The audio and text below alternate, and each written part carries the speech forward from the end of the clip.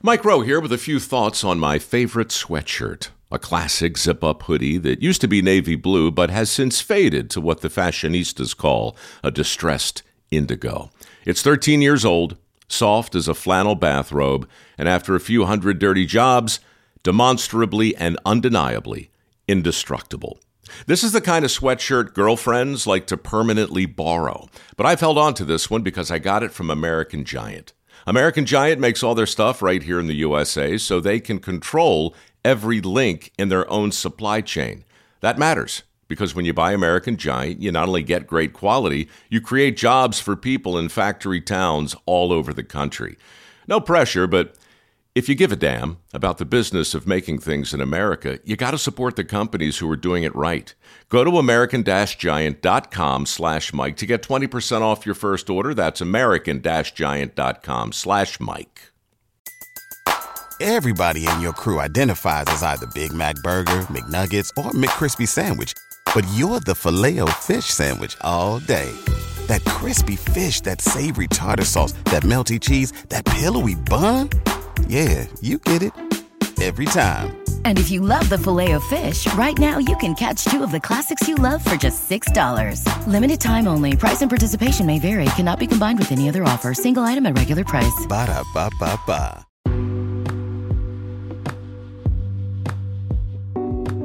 Hey guys, so I'll make this pitch extremely easy for you. We've got a free $20 to hand to you, which you can use on fantasy sports betting immediately. All you have to do is download the Thrive Fantasy app, sign up using the promo code LEGACY, and deposit a minimum of $20, and you'll get an instant $20 bonus tacked onto that. With the NBA reset season and playoffs underway, fantasy sports and daily betting for the resident NBA junkie has never been this intense and this fun. And when it comes to fantasy betting platforms, make sure to make the right choice and hashtag #PropUp on Thrive Fantasy this season. Thrive Fantasy is a daily fantasy sports app for players that makes games super simple and intuitive that even first-time beginners can pick it up instantly. Enter a contest where all you have to do is choose 10 out of the 20 player prop options to build your lineup. You're merely dealing with over-under prop bets that each have a point total associated to them based on likelihood of occurring. The more points a selection is worth, the riskier it is. Rack up the most points to win a share of the prize pool. So what are you waiting for? Win some money on the side while you watch the excitement of this year's NBA playoffs. Again, use promo code LEGACY when you sign up today and you'll receive an instant $20 bonus on your first deposit of $20 or more. Download Thrive Fantasy on the App Store or Play Store or by visiting their website, www.thrivefantasy.com. Sign up and hashtag #PropUp today.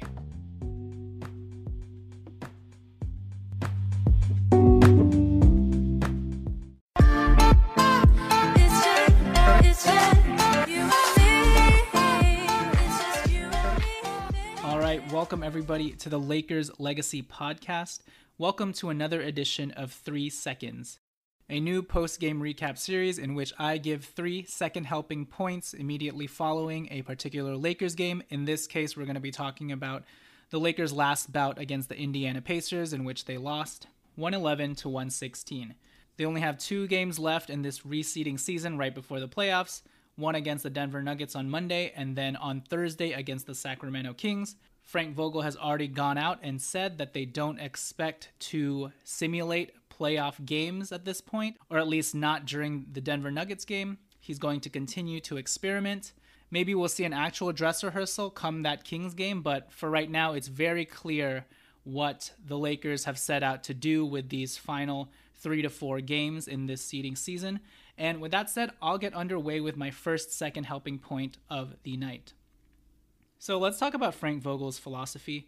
I think at the beginning of this bubble reseeding season, Tommy, Allen, and I had all envisioned that the Lakers would ramp up pretty aggressively. That first game against the Clippers, it seems like that was their mindset. It seemed like during the 3 scrimmage games prior to that they were locked in, that they had this championship mentality over everything, that they're going to take things very seriously and intentionally.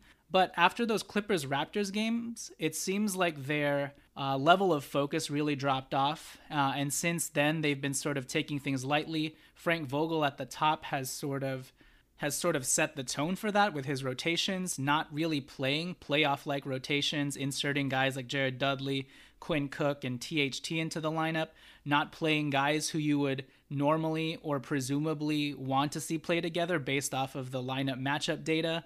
So that notion that the Lakers would stay locked in all throughout these 8 reseeding games quickly fell apart in our minds. And at this point, look, I personally don't agree with Frank Vogel's philosophy. I would rather have had the Lakers more consistently and methodically ramp up and simulate playoff-like intensity in these games, even if it's just for stretches, because I feel like they've done a complete black and white sort of situation here where they just decided to go full 180 the other way and just go with experimentation, getting all different guys on their rosters looks, just resting guys entirely, resting multiple players. So I obviously would have wanted a little bit more hedging in the middle to give us some sort of ramp up. It's clear that Frank Vogel has decided not to do that. And yeah, I think overall, now that I know that this is what they're doing and that they just clearly have a different plan and different priorities, I have no choice but to give Frank Vogel and the coaching staff and the team the benefit of the doubt in this respect. Frank Vogel obviously knows his team better than anyone else. He sees what's happening in practice, how much on-court chemistry certain units have. They have all that data in-house. Obviously, practice is different than playing actual opposing teams, but it seems like they have a good handle on the situation. And maybe this is the exact recipe this particular team needs to be successful in a long playoff run. Maybe they're running the same template LeBron James has always run to close his seasons. I personally don't think they're taking into account all the new and strange variables that make this different than any other LeBron year, namely that LeBron's now 35 years old. He just came off a season where he didn't make the playoffs for the first time in over a decade. He's playing with a brand new team and a brand new superstar. And oh, by the way, he typically hasn't won the championship during his first year in which he's first getting acclimated to a new superstar teammate, whether that was in Cleveland with Kyrie and Love or the Miami Heatles with Bosh and Dwayne Wade. Regardless of whether or not LeBron made it to the finals that year, they didn't win the championship, you know? And who knows if him ramping up in those last 8 games and being more consistent throughout the first round would have helped any of that. But all I know is it's a different scenario now. And most of all, in contrast to those other years, he was in the Eastern Conference, right? He's in the Western Conference now, potentially going to face the Portland Trailblazers. And I know fans have varying levels of confidence against a team like the Blazers. But regardless, that's Damian Lillard. That's Carmelo Anthony. That's CJ McCollum. That's a veteran team. And this is not even taking into account the obvious. We just had 3.5 months off. The season was cut short in the middle due to quarantine and COVID. The guys are playing in this very strange new bubble setup with no fans. So I feel like you take all of this into account, and there are enough differences here that I just wish that Vogel and the Lakers had been a little bit more proactive in having more playoff simulation dress rehearsals. And as I mentioned, why not even just hedge the middle in terms of what they've been doing?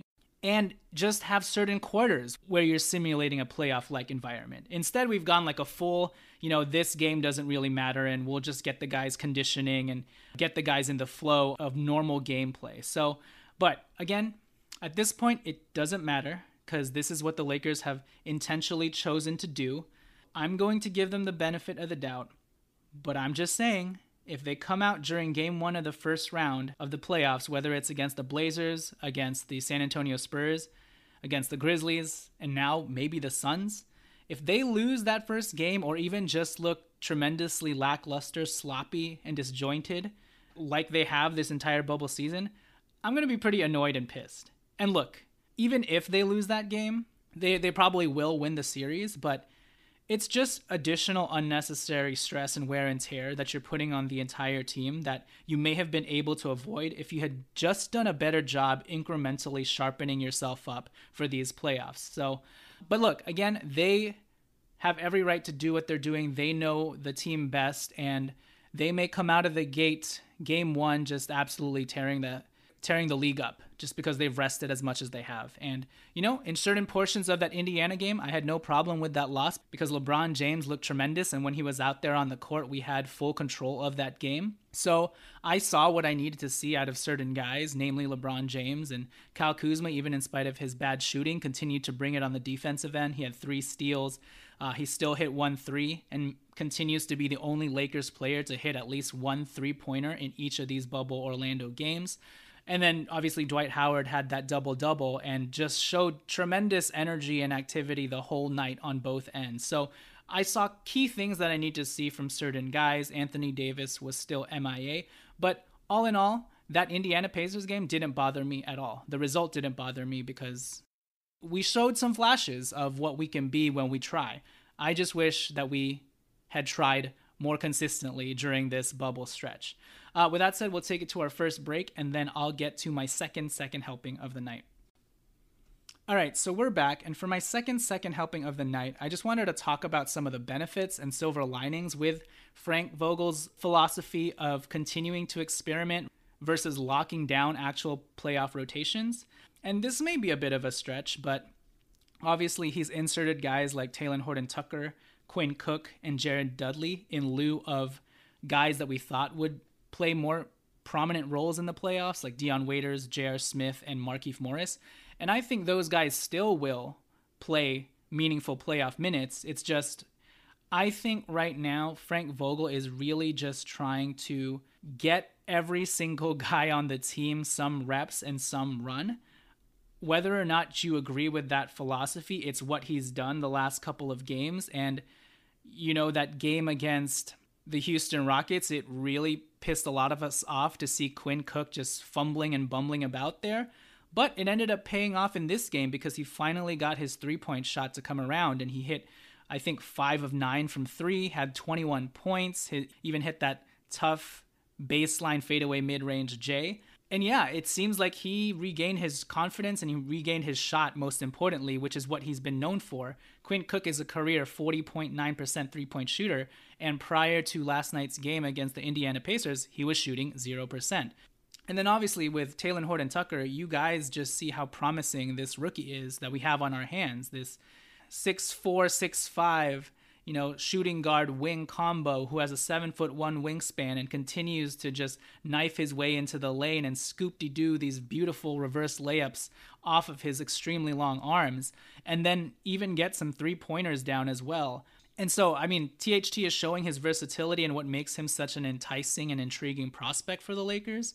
And while I don't think that Talen Horton-Tucker and Quinn Cook are actually going to get meaningful playoff minutes, I see some of the benefits of Frank Vogel just running these guys out there because of this unique bubble situation. With regards to Dion Waiters, Markieff Morris, J.R. Smith, you largely know what you have in them. You at least know their player profile and resume.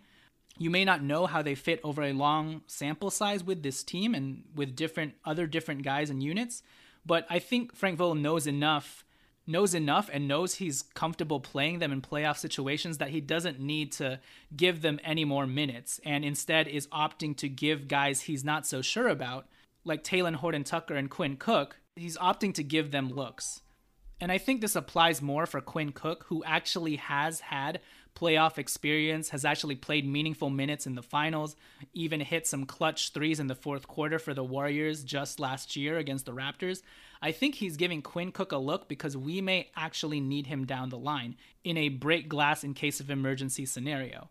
For THT, it's just good experience for him and will help his development in the long run, and maybe this time of actual meaningful NBA minutes will prepare him to be a contributor as soon as next year, Outside of garbage minutes, I don't see Talen Horton-Tucker actually being inserted into the rotation. I think Vogel is pumping him up a little bit in the media, even though what we've seen right now has been very impressive from him and very solid. At times, he's looked like a deer in the headlights, specifically on defense, but his natural talent and skill is unquestionable. But when it comes to Quinn Cook, right, he had 21 points. He got his 3-point shots to fall. That's going to be important because we're still waiting on Rajon Rondo to come back, and this team obviously has struggled mightily from the 3-point line, so shooting is always at a premium.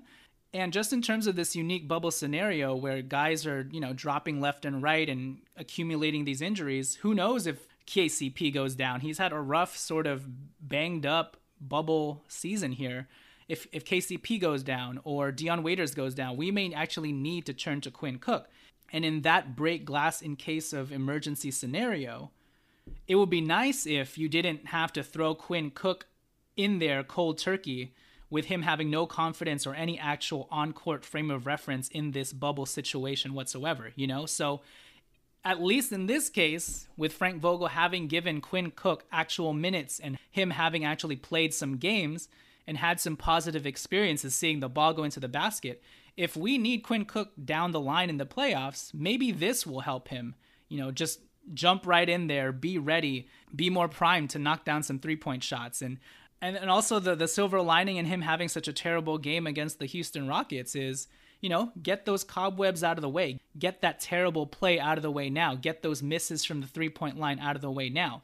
The most important thing is he's getting reps. And in that scenario, like I mentioned, where we have to turn to Quinn Cook for some random 3-minute stretch in the third quarter, well, he may now be ready because of this experience. He may now be able to take that 3-minute stretch, not only stem the tide for us, but maybe extend a lead because he knocks down 2 or 3 threes within that time span. So I actually see the benefits in the way that Frank Vogel has chosen to even just give like these 13th, 14th, 15th guys on the rotation minutes and time.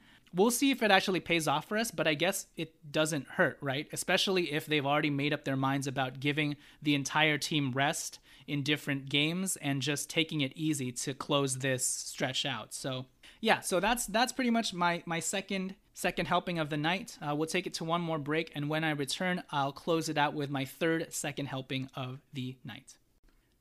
All right, so we're back, and to close this show out, to close this episode of 3 Seconds Out, I just wanted to talk about the notion of the Lakers, I guess, quote-unquote, not showing their cards in this bubble season. I think that's a little bit of a overstated notion. I think it's definitely happening to a certain extent, especially because we have new players like J.R. Smith, Dion Waiters, and Markieff Morris. Maybe with that regard, we are probably not implementing them and integrating them as much as, or we're not showing the league how much we've actually integrated them, if that makes sense. I'm sure we've implemented them into the lineups and into schemes and sets a lot more in practice and internally, but are just opting not to be so transparent to the rest of the league. So I think the not showing your cards thing is definitely happening to an extent.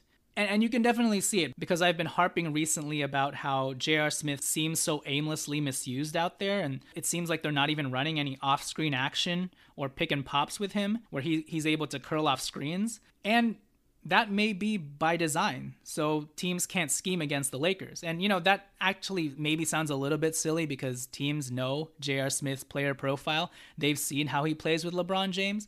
But I guess with regards to the Lakers, they may just still be choosing to keep that close to their vests.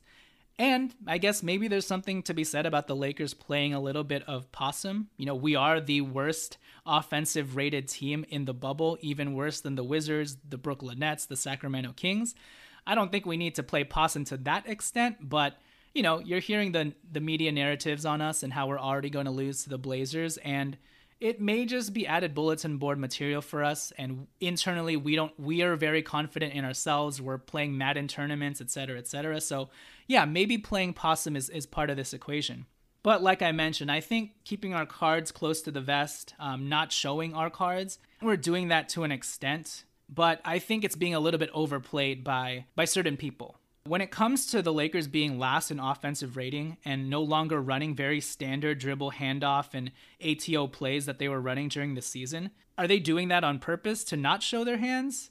I think that's a little bit silly if they are not implementing those typical plays that they were during the regular season for that purpose. Because just think about it. If the Lakers were doing these very standard plays during the regular season, every team has tape on that. They've seen those KCP and Avery Bradley dribble handoff pick and roll lobs from the free throw line to JaVale McGee and Dwight Howard. There's no reason or need right now to quote unquote keep that secret. It's not a secret.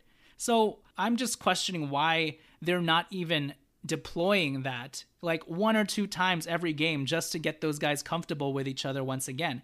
And I'm sure they're doing that in practice, but it's different, again, to do that against actual opposing NBA teams. So if it's not a secret and teams know that that's part of your playbook, you may as well deploy those now just to keep the offense flowing, keep the players sharp with those plays, and just put them in real game simulations once again so that when we reach the playoffs, we're not sloppy with it.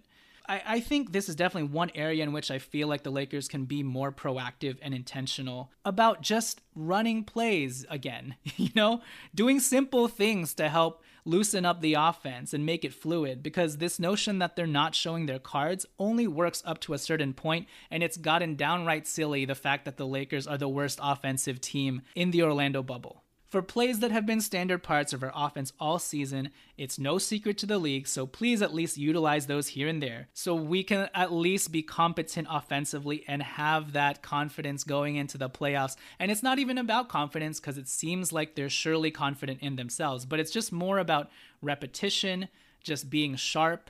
And these are just ways that you can mitigate any sort of lacklusterness and sloppy play heading into the playoffs. You can be as confident as you want, as confident as the Lakers seem to be in themselves, but to me it just doesn't hurt to be a little bit sharper. And I think maybe we'll see more of that regardless of whatever wonky rotations Frank Vogel continues to experiment with in these last 2 games. And just by virtue of having LeBron James out on the court obviously helps our offense tremendously, but yeah, Frank, ATOs, dribble handoffs, add those plays that we've seen during the regular season. Keep the ones that you've been working on with Markieff Morris, J.R. Smith, and Dion Waiters in hiding, in secret if you want to. Keep those LeBron James and Anthony Davis pick and roll plays with shooters on the baseline on the other side of the court waiting for the pass. Keep those secret if you want to. But for the standard plays that every team has already seen and that we know you have in your bag, please feel free to deploy, because we only have 2 games left, and yeah, it doesn't hurt to be sharp, and it's not going to jeopardize our health or anything like that. So I'll leave it right there. I've said a lot. Again, I know it sounds like I'm harping on Frank Vogel and his philosophies and whatnot. It's partially due to the fact that personally for me, I would probably do things differently. But again, I'm not a coach in the NBA. He's way, way closer to the situation. The Lakers players know each other well. They trust the staff. The chemistry of this team has led us to this point the entire season, so I will continue to give them the benefit of the doubt till they give me reason not to. Again, just with the heightened, weird circumstances of this bubble season, I'm just a little bit proactively wary. But we'll see game 1 and round 1 of the playoffs how all this works out, and this may all just be a moot point, and yeah, go Lakers, go, go. So with that said, thank you guys for listening. Please follow us on Twitter at LakersLegacyPod. Please also rate and review us 5 stars on iTunes. We are trying to get to 420. If we can get that before the playoff starts, that would be tremendous. With me pumping out all these extra episodes as well right after post games, it would help me out if you guys would just give feedback in that way, give feedback and support. And also, these 3-second episodes and series are eventually going to transition to becoming Patreon exclusive episodes. So if you like what you've been hearing, even with me just doing this solo, please consider becoming a patron now. For the price of $12, which is pretty much a movie ticket, or cheaper than a movie ticket, that covers you for an entire year of Lakers Legacy podcast exclusive content and early listens. We've expanded to video now, so if you would consider becoming a patron, you'll get access to all of these future 3-second post-game recaps. And you can become a patron now for as little as $1 by going to patreon.com/The Lakers Legacy Podcast. Lastly, please subscribe to our YouTube channel. Just search Lakers Legacy. I'm planning to have a consolidated offense video of Kyle Kuzma in this reseeding stretch before the playoffs start, so look out for that. And lastly, Thrive Fantasy. Download the Thrive Fantasy app, use promo code LEGACY, and upon a minimum deposit of $20, you will get a free $20 on top of that to play with. So yeah, I'll leave it there. I'm not planning to have a Denver Nuggets post-game 3 seconds episode, so this will be your last one till our usual Lakers Legacy weekly podcast episode that we are planning to shoot out after the last seeding game against the Kings, probably late Thursday night, early Friday morning. So yeah, with that said, this has been your host, Jonathan Hernandez, for this edition of 3 Seconds.